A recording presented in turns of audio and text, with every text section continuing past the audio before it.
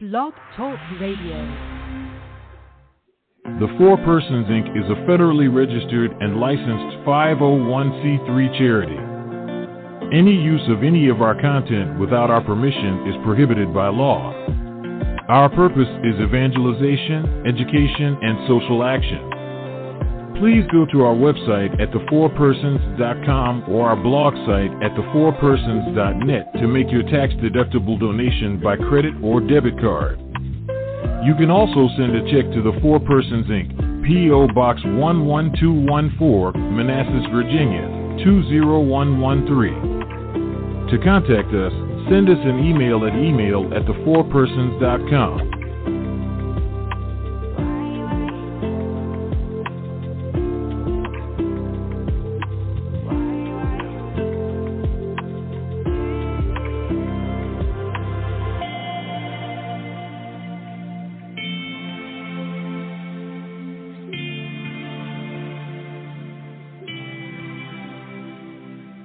Welcome to the Saturday Burnt Toast and Coffee Show with apologist William Hemsworth on the Four Persons Network.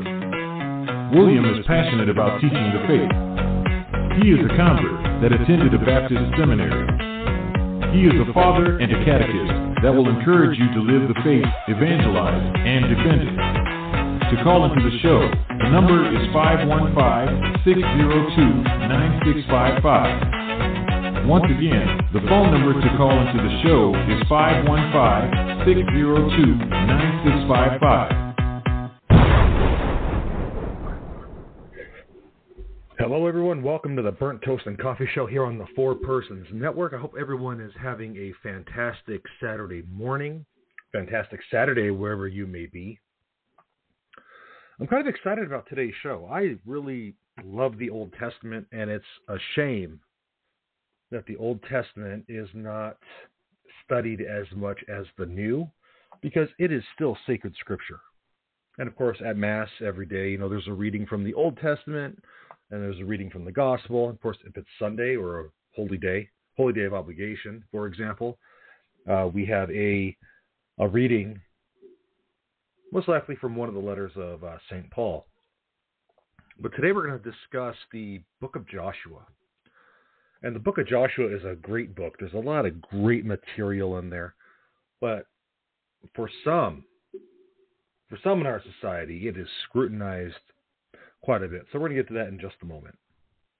But first, I got an email. They wanted to know an update of how I'm doing with my recovery. Guys, my recovery, I had knee replacement surgery on October 23rd. Recovery is going amazingly well. I'm only 2 degrees away from full flexion in that knee. They have me doing squats and lunges already, exercise bike, light weights, and I haven't used the cane since Monday. So it is going really well. I can't complain whatsoever, and I'm so happy that went through. I'm so happy things are going the way they are. But let's go ahead. Let's get to the book of Joshua.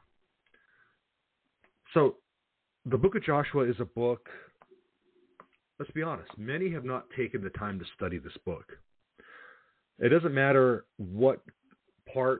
doesn't matter where you are. So there's not a whole lot of homilies in the Catholic Church preached on Joshua, because it's not really a book that is in the readings. I mean, there's some passages here and there, but really not a whole lot. And outside of Catholicism, not a whole lot either. Except for Joshua chapter 1, verse 9, which, as make a choice. As for me and my house, we will serve the Lord. Okay? So, Joshua has become a battering ram of sorts for a group known as the New Atheists, who point to its context as proof of a God that is genocidal, egocentric, and because of that, can't possibly exist. Okay. Now, these allegations about the book of Joshua are nothing new. For example, Marcion, the early church heretic, saw the God portrayed in Joshua and other parts of the Old Testament as antithetical to the God displayed in the New Testament.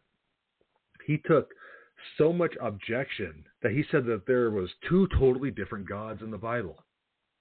Now, the immorality of God, as they say, these New Atheists say, displayed gives today to what New Atheism calls the immorality of God. Now, this assessment is not only unfair, but it's grossly incorrect. Totally incorrect. Now, we have to address these issues. We just can't gloss over them. To gloss over them would damage the faith in the long run. And to some extent, that's happened in the past, although there are many who have not glossed over them. They have gone over it. So we're going to go over some of these issues today. These concerns have very real answers that could be seen if one is willing to do the work. You see, and that's the thing. In our culture, we're not really wanting to do the work. We're not wanting to do the research. We're wanting to get our theology from memes and things like that. Now, don't get me wrong. I love memes. I post them all the time. But sometimes we need to dig deeper. Joshua is a treasure in the Old Testament, and it acts as a hinge between the 5 books of Moses, known as the Pentateuch, and the rest of the Old Testament. It is a book that fulfills the promise of Yahweh to Abraham, Isaac, and Jacob about the promised land. Now, the reason I'm doing this show is to look at the background issues, those theological themes, and even some of those critical interpretive issues that are present in this book. And so what we're going to do today is we're going to look at some biblical historical history. We're going to look at some archaeology. We're going to look at some ancient Near East aspects to better understand the backgrounds in Joshua. All right? So let's get to this biblical historical background first. The book of Joshua begins with a recap telling of the death of Moses and a commissioning of Joshua as the new leader of the people. The text takes place about 40 years after about 40 years of wandering through the desert, and after that previous generation of Israelites had passed away. Now, you may recall that because of their disobedience, the Lord said that the transgressing generation would never see the promised land.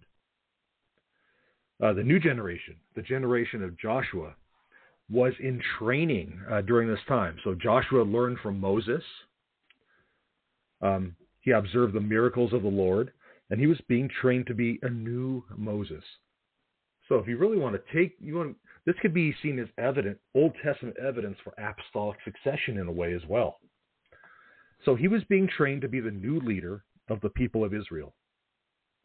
And so it is placed after the Pentateuch as a fulfillment of God's promise regarding the promised land. Now, some scholars had previously thought that made up the 6th book of what they called the Hexateuch because of its similarities to Deuteronomy. Okay, and that was actually the prominent theory up until a Protestant by the name of Dr. Martin Knopf proposed what is known as Deuteronomistic history. Now, according to Dr. Knopf, there was a Deuteronomist editor and compiler who compiled the modern prophets during the Babylonian exile, and that's actually a theory that's propounded in the the Catholic New Jerome Biblical Commentary as well. So it's not just a Protestant thought. A lot of Catholic biblical scholars actually agree with that. Okay, so this Deuteronomist editor, drew on existing sources and traditions that existed. So oral tradition, guys. Oral tradition. Okay? Joshua was part of this process. And so there's evidence within Joshua that show that it was written over time, maybe in some blocked periods. It wasn't like in a uniform fashion. Okay, there's some evidence of that. And so therefore Joshua possibly may not be the sole author as tradition suggests. Now, obviously he did write part of it though. Okay, this editor compiled the existing Joshua source material and that of the some of the prophets, so known as the former prophets, to present a uniform history of Israel. And so Joshua can be broken up in 2 halves. We have chapters 1 through 12, which are the conquest narratives that have the miraculous crossing of the Jordan, the siege of Jericho, and other battles in Canaan. And then there's chapters 13 through 24. It's a division of the land among the tribes of Israel. And so it is a crucial book that not only sees the fulfillment of God's promise, but lays the backdrop for what happens in the rest of the Old Testament. All right, so let's look at some archaeological material. This is where some of the controversy comes in, if you will. So biblical scholarship was heavily influenced by the rise of archaeology in the mid-20th century. And Joshua is putting forth some historical events. And so it makes sense if archaeology was able to corroborate them. So based on internal evidence in Joshua, so archaeologists placed the events during the late Bronze Age. Archaeology can corroborate biblical evidence, and there are some times when it runs counter to it. So the relationship between Joshua and archaeology can be mixed a little bit. Jericho is perhaps the best example of archaeology in Joshua. Archaeologists almost universally accept Jericho as what is known as Tel es Sultan, the town of Tel es Sultan. Archaeology shows that the city was destroyed and rebuilt a few times before the conquest in Joshua. In the early Bronze Age, it saw cataclysmic earthquakes that destroyed the walls and towers of the city. The city was rebuilt, and in the Middle Bronze Age was destroyed by the Egyptians.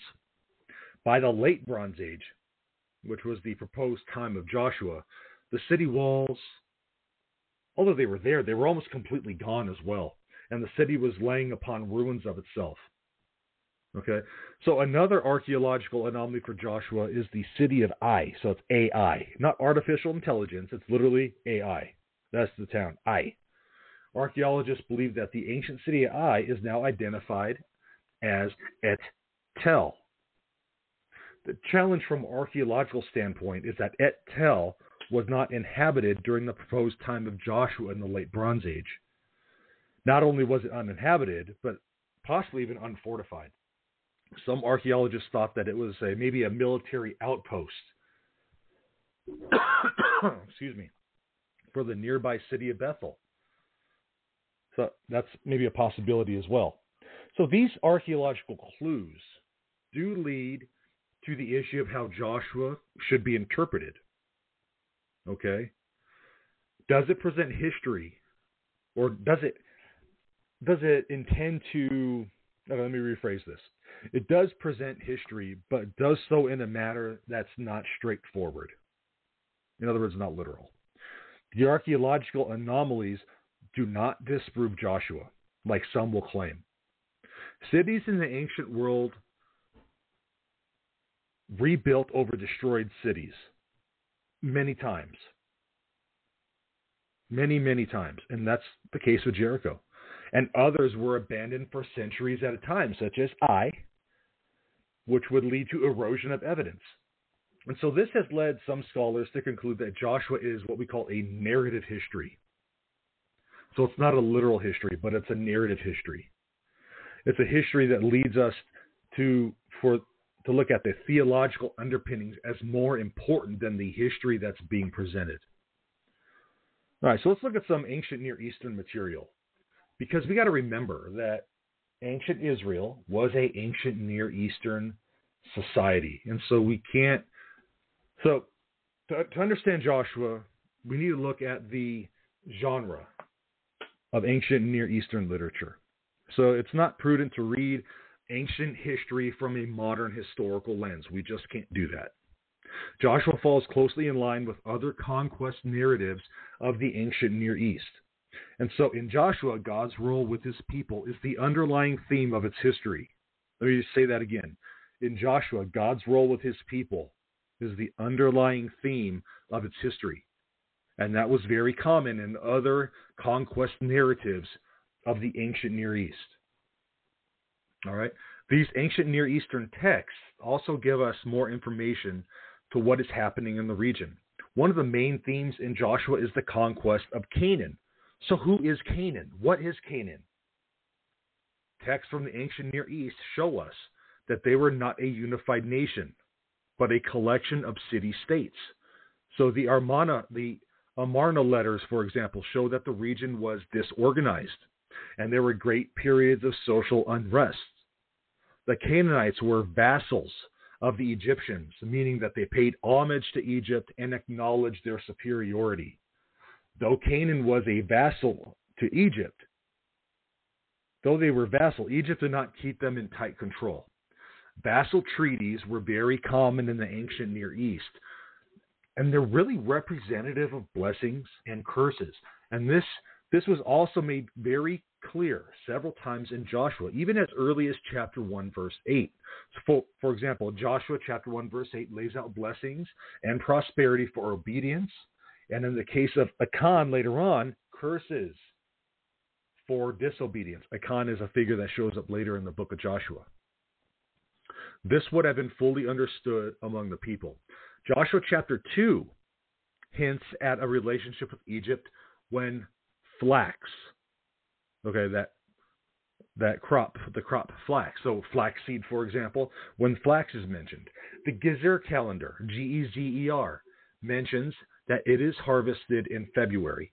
Flax was not grown in the Canaanite region, but was imported from Egypt and was used to make linen and rope. There are also clues regarding the time of conquest in other documents of the ancient Near East. For example, the Annals of Ramses III, give us some idea about the region, the timeline of events, and even how to understand the language used. Okay, there are two timelines as to when the events of Joshua occurred. One theory in 1450 BC, and the other is around 1200 BC. Okay, so 1450 was probably the height of Egypt's power. And so if that were the case, Egypt would likely come to the aid of their Canaanite vassals. But Joshua gives no record of this. But in 1200, Egypt fell, and the Canaanite city-states were all on their own. The city-states had small armies, if any army, and would have been vulnerable to conquest. So kind of based on that information, the 1200 date is more probable for the dating of Joshua. So an easy fight would mean that the Lord had delivered the land. Okay, you see, the Annals of Ramses III also assist us with some hard questions. So many times in the Annals, the Pharaoh says that he completely annihilates opposing armies and peoples. These regions that were supposedly annihilated were Turkey, Syria, and Cyprus. Now, was there a mass genocide that wiped these ethnicities off the earth? Not at all. That correlation can also be made in Joshua with the supposed genocide of the Canaanite people that the new atheists all too often come at Christians with. It was the language of victory, guys. Total annihilation was a language of victory and did not mean extermination. It did not mean extermination. So let's look at some theological themes. So the book of Joshua is again, I've mentioned this before, it's a pivotal book in the Old Testament. It's often called the hinge, since it comes after the Pentateuch and introduces the story of Israel that proceeds through the rest of the Old Testament. Joshua is a book that is often misunderstood. Now, for those of us in a more liturgical tradition, like us Catholics, right, we hardly hear it read during Mass.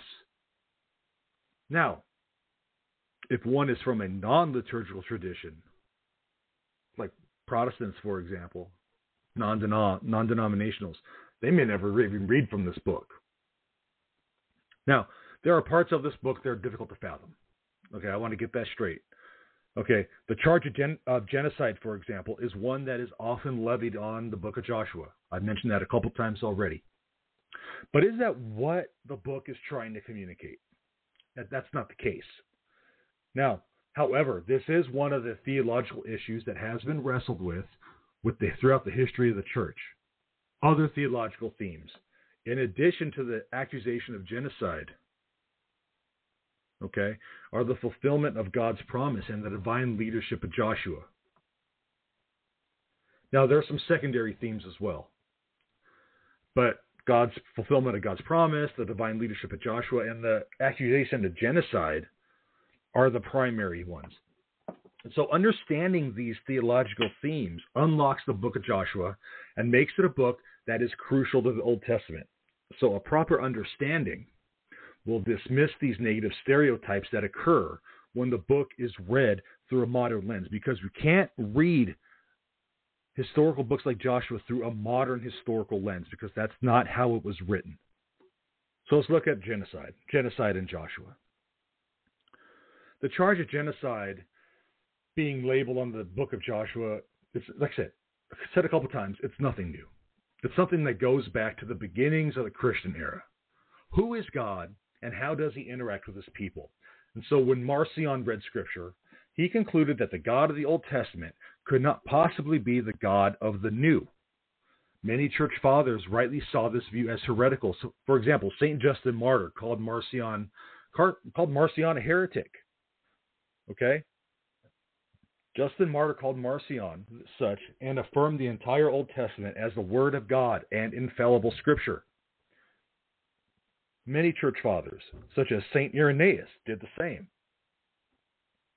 Irenaeus said that his two-God view is heretical because the God of the Old Testament is the same as the New, through whom all good comes. Surely Yahweh, as depicted in Joshua, is good and provides for the needs of the Israelites. However, there are many verses that cause concern for readers. So let's look at one. One such verse is Joshua chapter 6, verse 21, which says, "Then they devoted all in the city to destruction, both men and women, young and old, oxen, sheep, and donkeys, with the edge of the sword." Now, to the everyday English reader, this looks like proof of the genocide accusation. Now, many Bible commentaries, at least older ones, almost seem to go along with this. The slaughter is justified in many as a way to cleanse idolatry and immorality from the land. But that's not the whole story. And these questions can be answered with some digging into language and history. The Hebrew word for destruction used here and in other places in Joshua is the word herem, H-E-R-E-M. The term is translated as destruction, but that can be a little misleading because words don't always translate to English correctly. Okay? It is unlikely that the Israelite people entered Canaan and just started slaughtering people. That's really unlikely. The ancient rabbis actually taught the use of the word came with it terms for peace. They would only be destroyed if these terms were not accepted. Now, another explanation is from an economic point of view. The Canaanites may have been lower on the economic totem pole than their Hebrew counterparts. As a result, those who did not fight, were assimilated into the culture of the Israelites. By the time that the Israelites invaded Canaan, Canaan was a shell of its former self. They were a vassal of Egypt, but Egypt had fallen. It was not uncommon for a stronger economic power to assimilate a lesser. So from an ancient Near East perspective, this language of total destruction on a foreign power was very common. Treaties of the ancient Near East routinely show similar characteristics to what we read in Joshua. Archaeological evidence from Assyria, for example, shows the goddess Ishtar being summoned to wipe out an opposing force who rejected the treaty. The Code of Hammurabi does the same in a succession treaty to make enemy territory a, quote, wasteland. So a look at this evidence shows that the language was common at the time, and it did not involve genocide in any way. It just meant that those people assimilated to the conquering group. Genocide myth debunked. So let's look at divine leadership of Joshua. So this is another theological theme in Joshua, and it involves Joshua himself and his divine appointment to leadership over the people. This is made clear at the beginning of Joshua, but it started at the end of Deuteronomy. So in Deuteronomy chapter 34, verse 9, Moses laid hands on Joshua, and he was filled with spirit and wisdom. Guys, apostolic succession. That's how bishops are ordained. All right, anyway, that's not what we're talking about today. All right, the Lord speaks to Joshua in the first 9 verses. The Lord tells Joshua to take command of the people. He will be with Joshua as he was with Moses, and the land that was promised to Moses is the land that Joshua is about to take. So what happens next is a mini recapitulation of the events of the 40 years in the wilderness. So in Joshua 1:19, the people declare their dedication to Joshua just as they did at the beginning of their trek with Moses. The people understood that without courageous leadership that was inspired by Yahweh, that the mission to take the land would fail. In Joshua chapter 3, Joshua miraculously leads the people across the Jordan River on dry land. This was done so the people could see that the Lord was with Joshua, just as he had been with Moses when they crossed the Red Sea. Chapter 5 is also significant when it comes to the divine leadership of Joshua.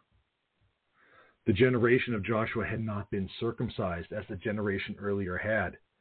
Joshua was called on to circumcise the males that were born on the journey to the promised land. This was done to renew the covenant. And Joshua was called on as the leader to make it happen. And so let's get to the land. The fulfillment of the promised land is another theological theme of Joshua. The people needed a leader after Moses, and this was fulfilled in Joshua. The entering of the promised land was the fulfillment of the promise given to Abraham, Isaac, and Jacob. Though the previous generation rebelled and turned from God many times, the Lord kept his promise. The new generation is about to enter the land of promise, though there were many failings. Though God is with them, this would not stop the people from failing shortly thereafter, in the case of Achan in chapter 6. Now, once that situation is rectified, the Lord once again fulfills his promise and assists with conquering the land. So the theological implications of these three themes that we talked about, they're ones that we can recognize today. Is our God a God of genocide? Nope, not at all. But he is a God of justice. And there is a consequence for sin. That consequence is death. But for those who follow, repent, and believe, they are assimilated into the family of God, just as some of the Canaanites were. The book of Joshua also shows the need for strong leadership in the Christian community. History is littered with bad leadership that has made a barren wasteland of many places. Leadership that is dedicated to the will of God is crucial to the people of God. Lastly, the fulfillment of the promised land shows that God is not fickle like us humans are. Though he calls us to a higher standard, he is with us every step of the way. From a typological standpoint, this is fulfilled in Jesus, who leads us across the figurative Jordan River into the kingdom of God through faith in him. Let's move on to some critical interpretive issues. Did Yahweh call for a complete genocide of the Canaanite people? And guys, I keep coming back to this topic because this is the biggest charge levied against the book of Joshua and against how God is not a good God or how God does not exist. So I'll revisit it from a couple different lenses here to help you understand that that's not what Joshua is talking about, and so you could answer those critics. Again, genocide is not the case here. Let's look at some language some language in the book and the genre of the book of Joshua. When Joshua uses the Hebrew term harem in chapter 6, verse 21 and other places, it is used in a very specific way. This is a use of hyperbole and was common in ancient Near East conquest narratives. In the eyes of Yahweh, so here's what chapter 6, verse 21 says. In the eyes of Yahweh, the ways of the Canaanites were sinful and idolatrous. So in these conquest narratives, the God fights on behalf of the people. But something interesting happens in Joshua. You see, the Canaanites were not destroyed, as we read later on in Joshua, but they were assimilated into the culture. Yeah, you heard that right. The accusation of genocide is actually debunked in the book of Joshua itself, when the book of Joshua says that some Canaanites were assimilated into the culture. So those who levy that account actually don't read through the full book of Joshua to get their point. Anyway, let's move on. All right. There's some disagreement among scholars as to how this is done. Some say that they lived a life of servitude, while others say it was more of a political dominion. So, however, it does appear that more conservative scholars lead towards servitude, while more liberal ones lean towards the political aspect. Both are probable. Maybe both happened. But one thing is clear, that eventually the Israelites assimilated some aspects of Canaanite theology. One other critical interpretive issue to be discussed here, although there's many more, is the dating of the book of Joshua. And we touched on this very briefly a moment ago. This is an interpretive issue because it was bearing on whether the failed conquest happened in 1450 BC or in the 1200s. That issue is the book of Exodus itself. All right, but for that we actually have to go into 1 Kings. You see how the Old Testament is kind of connected here already. 1 Kings 6:1 says that the Exodus took place 480 years before the building of the temple was commenced. However, Hebrew slaves built the Egyptian cities of Pithom and Ramses. So the name of Ramses does not appear prior to Ramses I. So that makes that later dating a little more probable. The later dating would also mean that the land was more vulnerable to conquest. If the dating were earlier, this would be at the height of the Egyptian power, and because Canaan was a vassal of Egypt, Egypt would come to their aid and be a bad scene. All right. So Egypt in the 1200s was on the verge of collapse, and it was severely weakened. So the Canaanites were on their own, and were, as I said a moment ago, were a collection of city-states. This made it ripe to be delivered to the people by Yahweh, and land being delivered by a deity was very common in ancient Near East literature. All right. So let's get back to the genocide piece. Again, hammering this home in different ways. Are the people of Israel guilty of genocide? Did God mandate that? Though I discussed this under theological themes earlier on, it's also a critical interpretive issue. So, in other words, it's critical to the interpretation of Joshua. When reading Joshua in any other book of the Old Testament, we must realize that it is an ancient text written to a culture totally different from our own. With that in mind, a look at Joshua itself and a comparison to non-biblical sources will be helpful here. Joshua 11, verse 20 says, "For it was the Lord's doing to harden their hearts, that they should come against Israel in battle, in order that they should be utterly destroyed and should receive no mercy and be exterminated, as the Lord commanded Moses." Okay, this is strong language.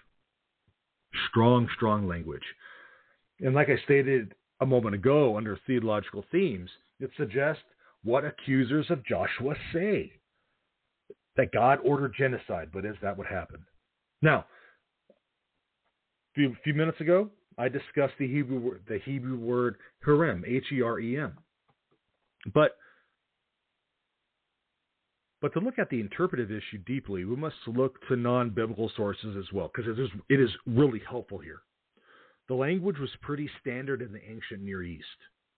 Okay, this theme of destruction was standard fare. In fact, this very same language was levied toward Israel from the Moabites. Okay, so Chemosh, the deity of Moab, said to the Moabite king to go and take Israel. The king then wrote, quote, "So I went by night and attacked it from daybreak until noon, and I took it, and I killed everyone in it, 7,000 men, boys, women, girls, and slave women, for I had put it under the ban from Ashtar Chemosh." All right, so that's from a outside biblical source, from a deity to a king and all this stuff, right? And so we see that it was common language among kings and deities to say that a society was extinguished. So from these two accounts, we can reach two conclusions here. One, the Israelites were not exterminated, as the Moabite king had stated. Okay, if that were the case, biblical revelation would have ceased at the time, as Israel would no longer be in existence. We would have the 5 books of Moses, and that is it.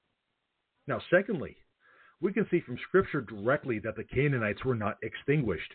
Joshua chapter 13 describes how part of the land were left unconquered. In fact, Joshua chapter 13, verses 1 through 8, makes an account of the land that was left unconquered in all directions. And so either Joshua is contradicting himself in the span of 2 chapters, or there's another answer. This is the use of hyperbole. But it does not discount that a partial extermination had taken place. Partial does not mean total, like Joshua is accused of here.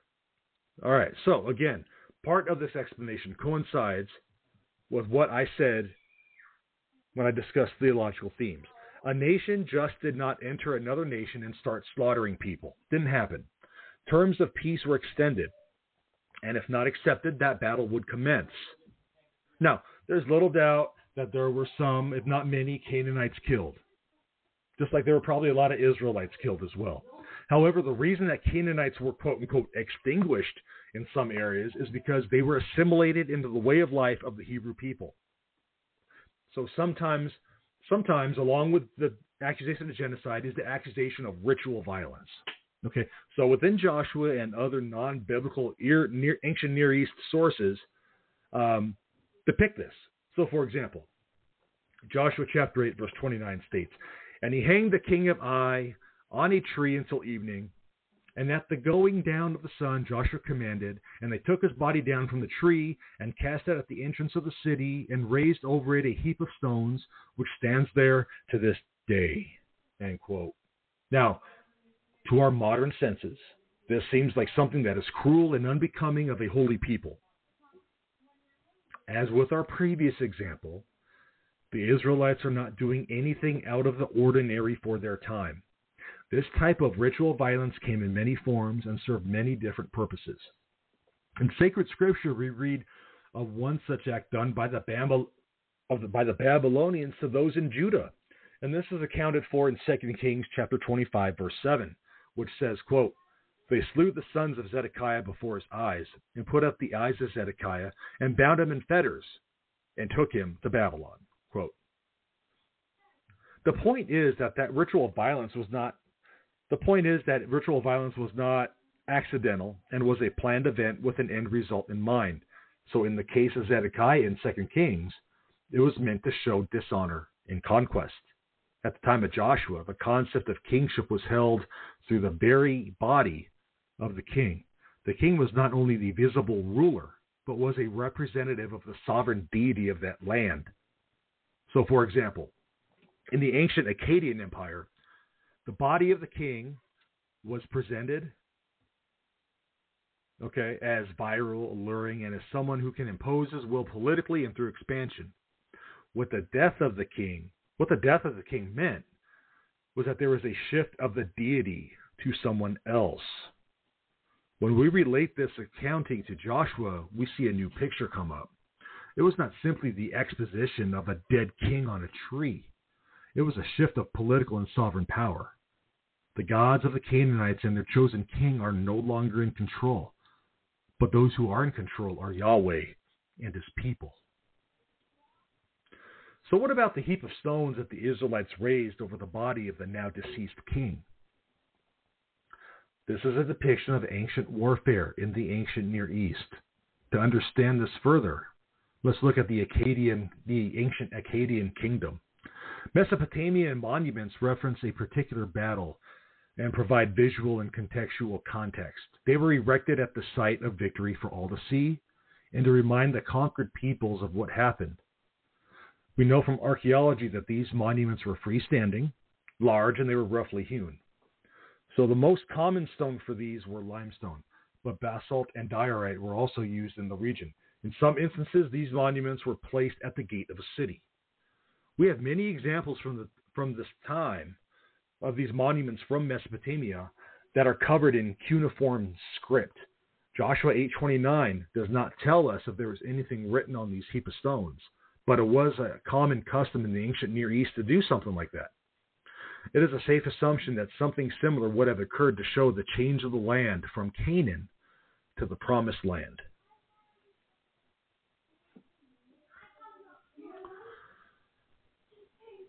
So, the book of Joshua is one that's been puzzling people for centuries. Like I said, it's rarely read. Very small portions are read in mass. It's not a book that's highly studied. Okay, but we can't understand it if we read it from the context of the modern era. It has to be read in the context that it was written in. There was a lot of history contained in the book, but its message is primarily theological. Theological history looks at the events of Joshua through the intervention of Yahweh and through the perception of faith. The Lord promised Abraham descendants that would be as numerous as the stars. Yahweh promised Abraham, Isaac, and Jacob a land filled with milk and honey. The people were rescued from slavery in Egypt, but questioned God, yet God still fulfilled his promise, and the new generation crossed miraculously. They crossed the Jordan to enter the promised land. They recommitted to the covenant when the males were circumcised, and they set about their conquest. Remember that Joshua was written for an ancient people. We're reading it in the 21st century. As a result, there's a tendency to place our presuppositions into it. What were the people familiar with? What were the customs? When we look at the societies of the ancient Near East, we see a clearer picture about the events that happened in Joshua. What is apprehensible to us was the world in which they were familiar and the world in which they were living, obviously. When studying Joshua, there's going to be hard questions that emerge. Those questions need to be answered, and I hope I did so today. We're charged by Scripture in 1 Peter 3:15 to give a defense for the hope that is in us. Joshua is Scripture. It is hard, but we must study to show ourselves approved, as 1 Timothy 3:16 says. To not take the time to properly study Joshua and to assist with a better understanding of its contents is a great disservice. It's not only a disservice to the person asking the question, but it's a disservice to the church. It's a disservice to Christianity. Someone may be struggling with their faith and come across these hard passages. We owe it to them and our Lord to give a proper response. The answers are there. Joshua is as much a tale of a God who demands justice as well as a God who is faithful to his people. They messed up over and over again, but God stayed true to his covenant. Like then, God will stay true to his promises now. He hates sin. He demands justice. And he's rich in mercy. And we see that in the history of Israel. All right, guys. I hope you've enjoyed today's episode. Please share this episode for those who may be struggling with some of these hard passages. Share the work that we're doing here on the Four Persons. And have a blessed Advent. God bless you all.